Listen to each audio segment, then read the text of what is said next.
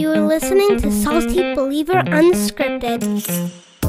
This is Salty Believer Unscripted. I'm Josiah Walker. I'm Brian Catherman. And today we're continuing in our series, kind of talking through the landmines of systematic theology. And we've talked about before how we're loosely using Wayne Grudem's book, 20 Basics Every Christian Should Know on Christian Beliefs. Which I think the book is actually called Christian Beliefs. Christian Beliefs. 20 Basics Every Christian Should Know. But the way they do it on the book, it's I didn't see a colon on the cover. He's got none of that. No, he put that above the stuff. Anyway, I think that's the actual Anywho, now that the train's officially derailed 30 seconds in, we're going to talk about kind of the landmines in Calvinism or Reformed theology, all those big buzzwords like justification, adoption, sanctification, perseverance, all that jazz.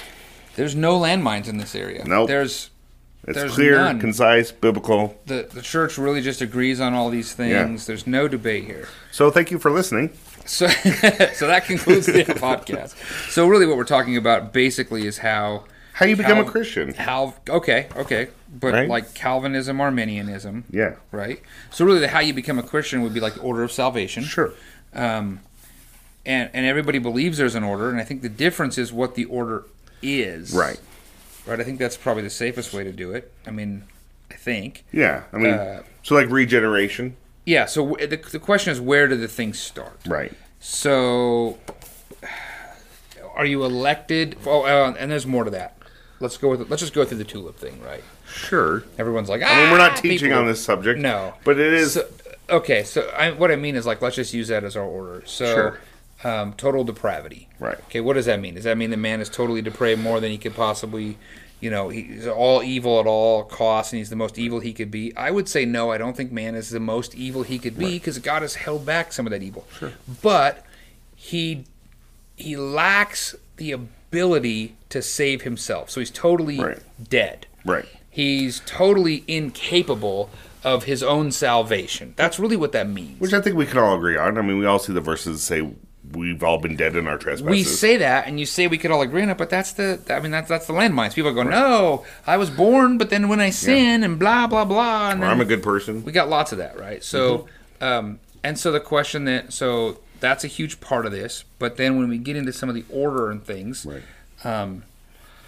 unconditional election, which would be, I mean, everybody believes in election. Does God elect groups? Does he elect people? Right. Does he elect on conditions, or does he elect on no conditions? Did he look through the corridor of time and know that I would accept him? Which would be a condition. So that meant there was a time when God didn't know something. So I don't hold to that view, but some do. That's a landmine issue, right? And sure. I don't think we're here to talk about, we're not here to argue for or against the landmines. We're just identifying them, right? Right, yeah. So there's that one.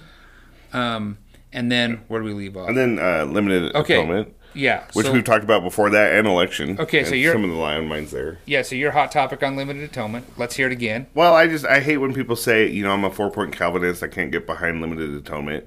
And I just tell everybody, we all believe in limited atonement. You either believe it's limited in its effect, and it doesn't save everyone, or it's limited in its extent. You know? So it either saves some of the people 100% of the way, or everybody half the way, and you have to decide. But one way or another, we all kind of believe that it's limited. And I think what you just said is interesting. You have to decide what the Bible says. Right.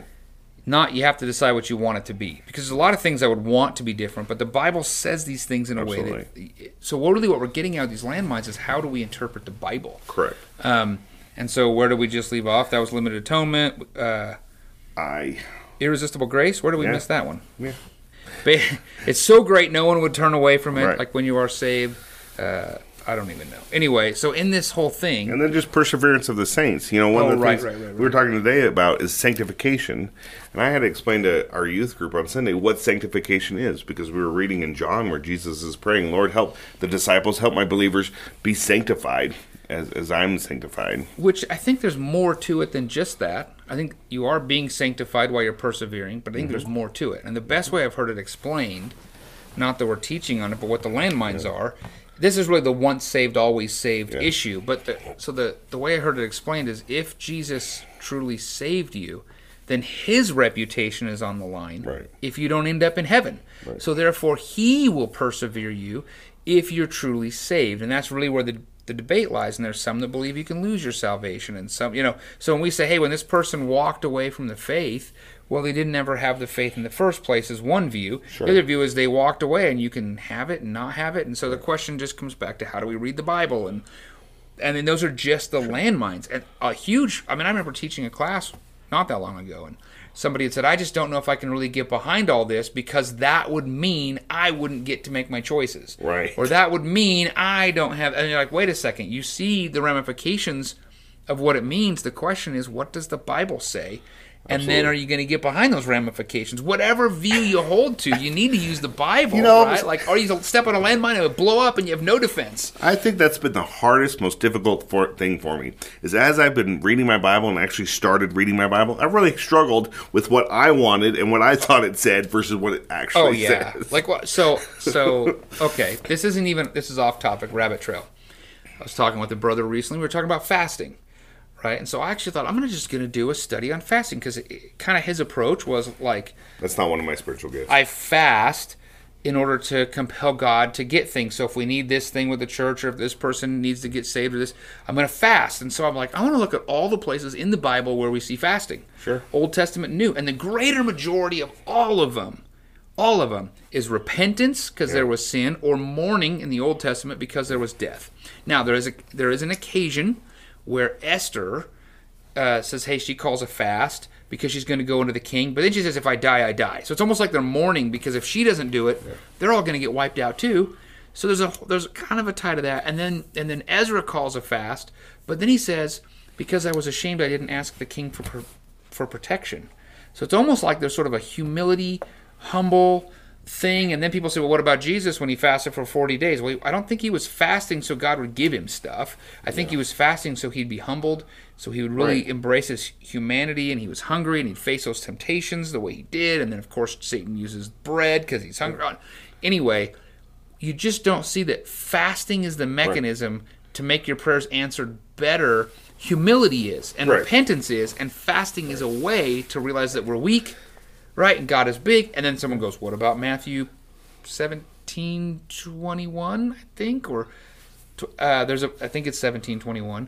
It says basically these demons can only come out with prayer and fasting. Sure. Yeah. Okay, the greater majority of all which is a hotly debated verse, It right? shouldn't be. No, it shouldn't because be. it's not in certain translations. It's not in most of them. Like, it shouldn't be hotly debated. It's most of the Bibles have taken it completely out. Right. It's so clear it doesn't belong. They've taken it out. Very few translations have put it in brackets, right? Now you're going to make me rabbit trail into another direction, because I saw somebody talking about how, well, it's in my King James Bible, but it's not in the New Christian Standard Bible or the NIV. So those Bibles are bad. You know, and somebody in the comments on this video was like, no, you have to look at what manuscripts this was in. As we found more manuscripts, it's not in here. But these are the landmines we're talking about, right? And at the end of the day, the Bible has to lead. The Bible has to be the whole point. I love that, because we twist Scripture. I've seen people twist Scripture and say, give God no rest till He gives you what you want. I heard a pastor preach on fasting, and he gave the example of two guys who were starving because there was no food in the town. And I'm like, they weren't fasting. They didn't choose to fast. Oh, that was the other question. If there was a Dairy Queen, they'd be there. Dude, we are so awful on a rabbit trail. But the point is,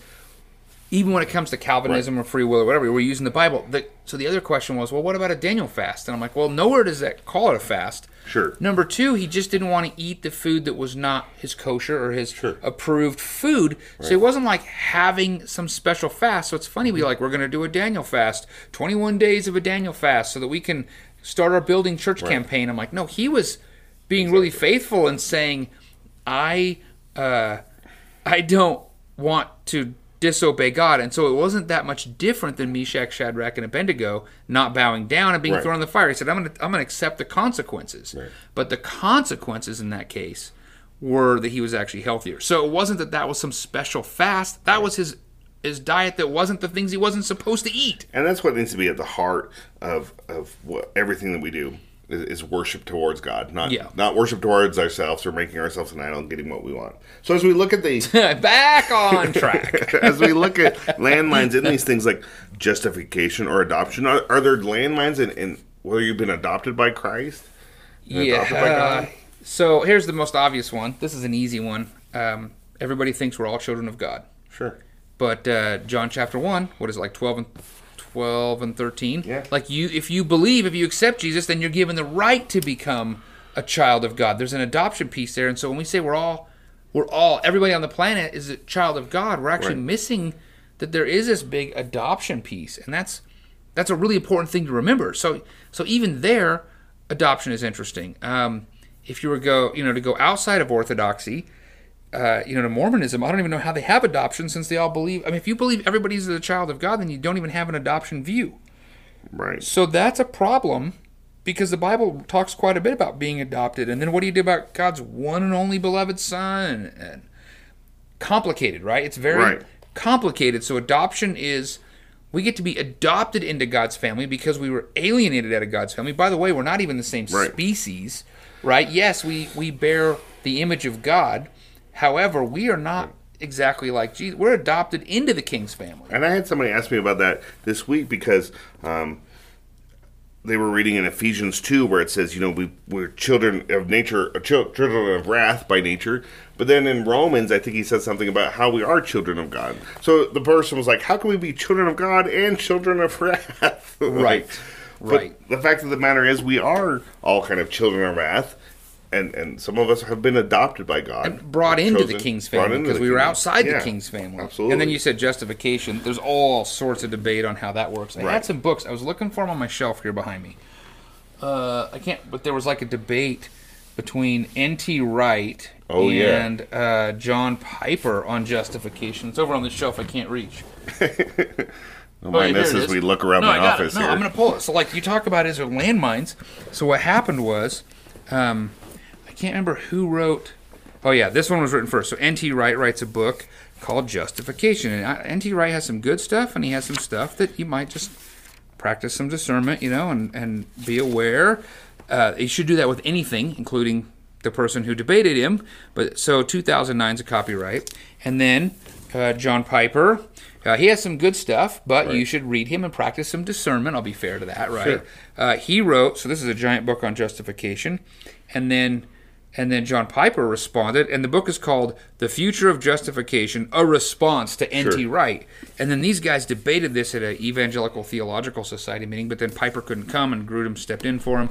But I mean, it was like the theme of the entire meeting. Right. Over how justification works. So, is it legal? Is it this? Is it that? Is it different? How does it work? Is it that Jesus steps in the courtroom? Is it that you're justified before that? It's like, there's landmines, man. There are landmines. I think that's where we keep coming back to this common thread of you need to let the Bible drive the bus and drive your theology, because people will address this N.T. Wright book on justification where many people feel like he got the whole point of justification wrong, and then throw out everything else he's ever written. And I've heard he's written some really good stuff. He's written some very helpful stuff. And that should be the case. I mean, we should think about that with everybody. Right. Everybody has the capacity of getting things wrong and getting things right, which is why we trust the Bible as our authority. Yeah. Right? As someone who believes in Reformed theology, I'll be surprised at how many Arminians are in heaven one day. Right, yeah. But that's why the Bible has to drive things. You can't just pick a camp or pick your hero or pick your idol and say, oh, this guy. So let's talk about that, too. How much and everything he writes is sacred. I don't even know what we're doing at this point.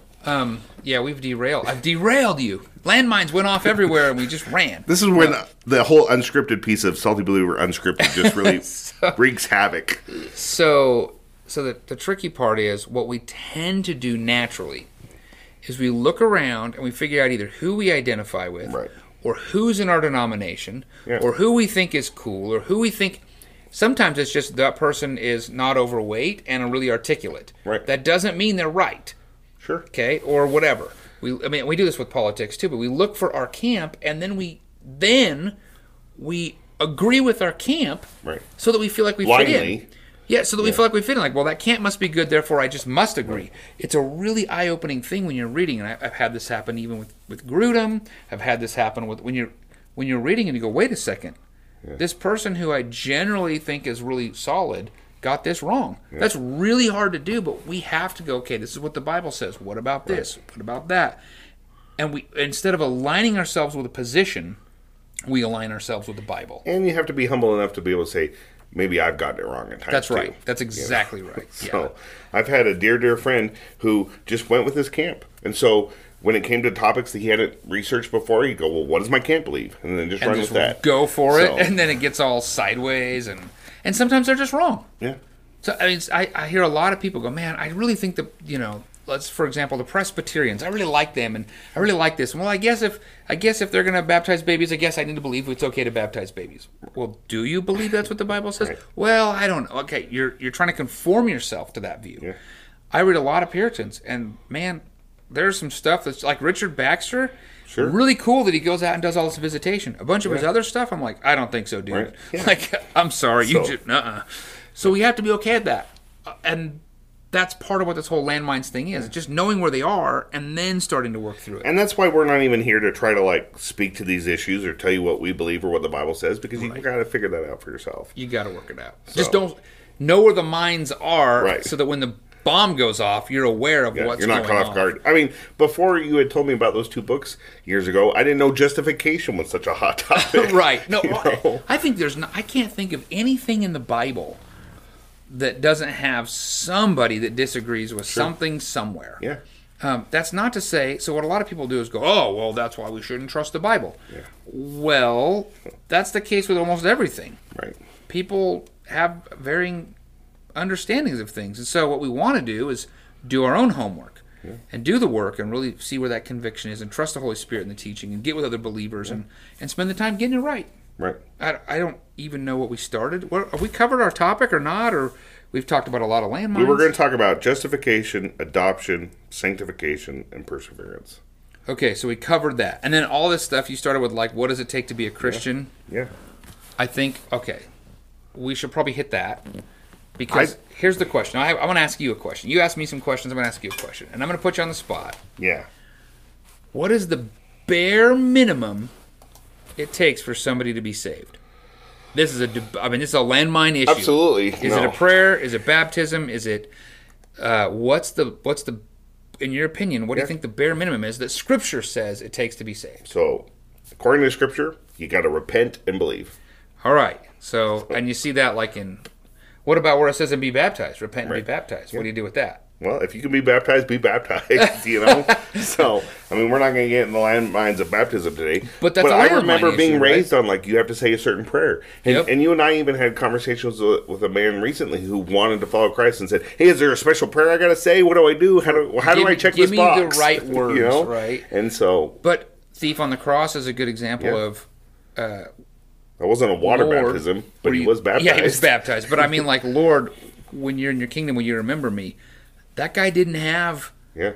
And other people, you know, then the question... So what happens is you have faith, and then I think what you have is a continual life of showing and demonstrating that faith as you grow. Right. But you're not losing the faith. So I was talking to a young man. He started coming to church where I preach, and he was trying to make sense of some things. He's like, okay, so what about baptism? You know, do you need baptism to be saved? And I think the answer was, well, you're saved based on believing that... So Romans 10, like, believe that Jesus was raised from the dead and call him Lord.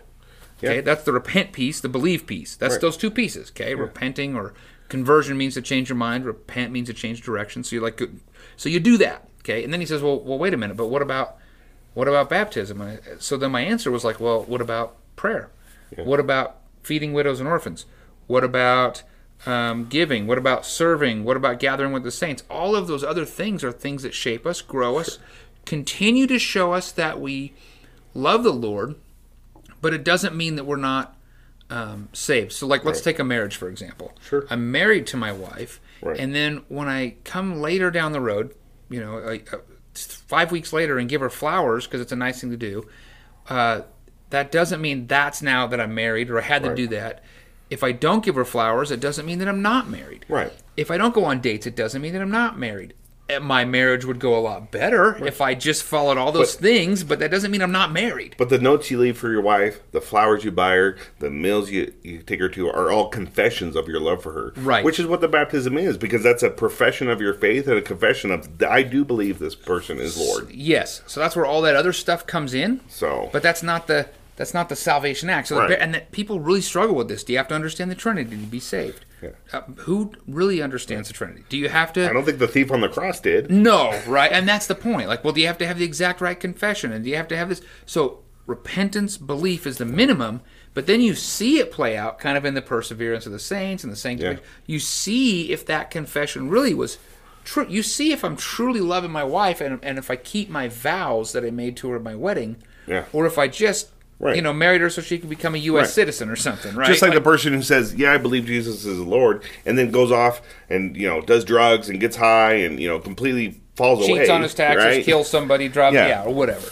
So you go, well, did they? That kind of makes you think maybe they weren't actually saved, but the salvific act, repent and believe. Yeah. Don't go with your way, go with God's way. There's not even a prayer involved in that. I mean, that's crazy. Now, prayer could be a way of... should you pray? Sure. Do you have to pray? No. Right. And that's where we have to really just, once again, let the Bible be our guiding principles, because we can't tell for sure if somebody's been saved or not. Right. We can be a fruit inspector. I had somebody tell me this week that a preacher told them, I can look at somebody and I can tell you whether they're saved or not. And I thought, well, how does he do that? Well, he must be God, because good grief. Right. So, wow. All these landmines, I think we get caught up in being right, or proclaiming our camp, and you have to side with us. And really, at the end of the day, all that matters is that Christ is Lord. Yep. And the rest of this is secondary. And it's not that these things are unimportant. No. But they matter less than that. Correct. Right? That's just, okay, these are the things. Yeah. There's probably a million more landmines we didn't touch on, but I think we're out of time. We are. So. Okay, I saw you look at your watch, and we're done. That was a whole big mess. Hopefully it was helpful. But it was a crazy bag of landmines. At the end of the day, let the Bible guide your principles. It's more important to remember that God created the universe than to think about whether it was 7 literal days or just a figment of time. If you have some questions or thoughts on justification, adoption, sanctification, or perseverance, shoot us a text or an email. saltybeliever@gmail.com. And you can go to the website, saltybeliever.com. There's a forum there you can fill out, or there's more information. We're posting stuff there, lots of resources. Or send a carrier pigeon. Until next time. Thank you for listening. Find more information at saltybeliever.com.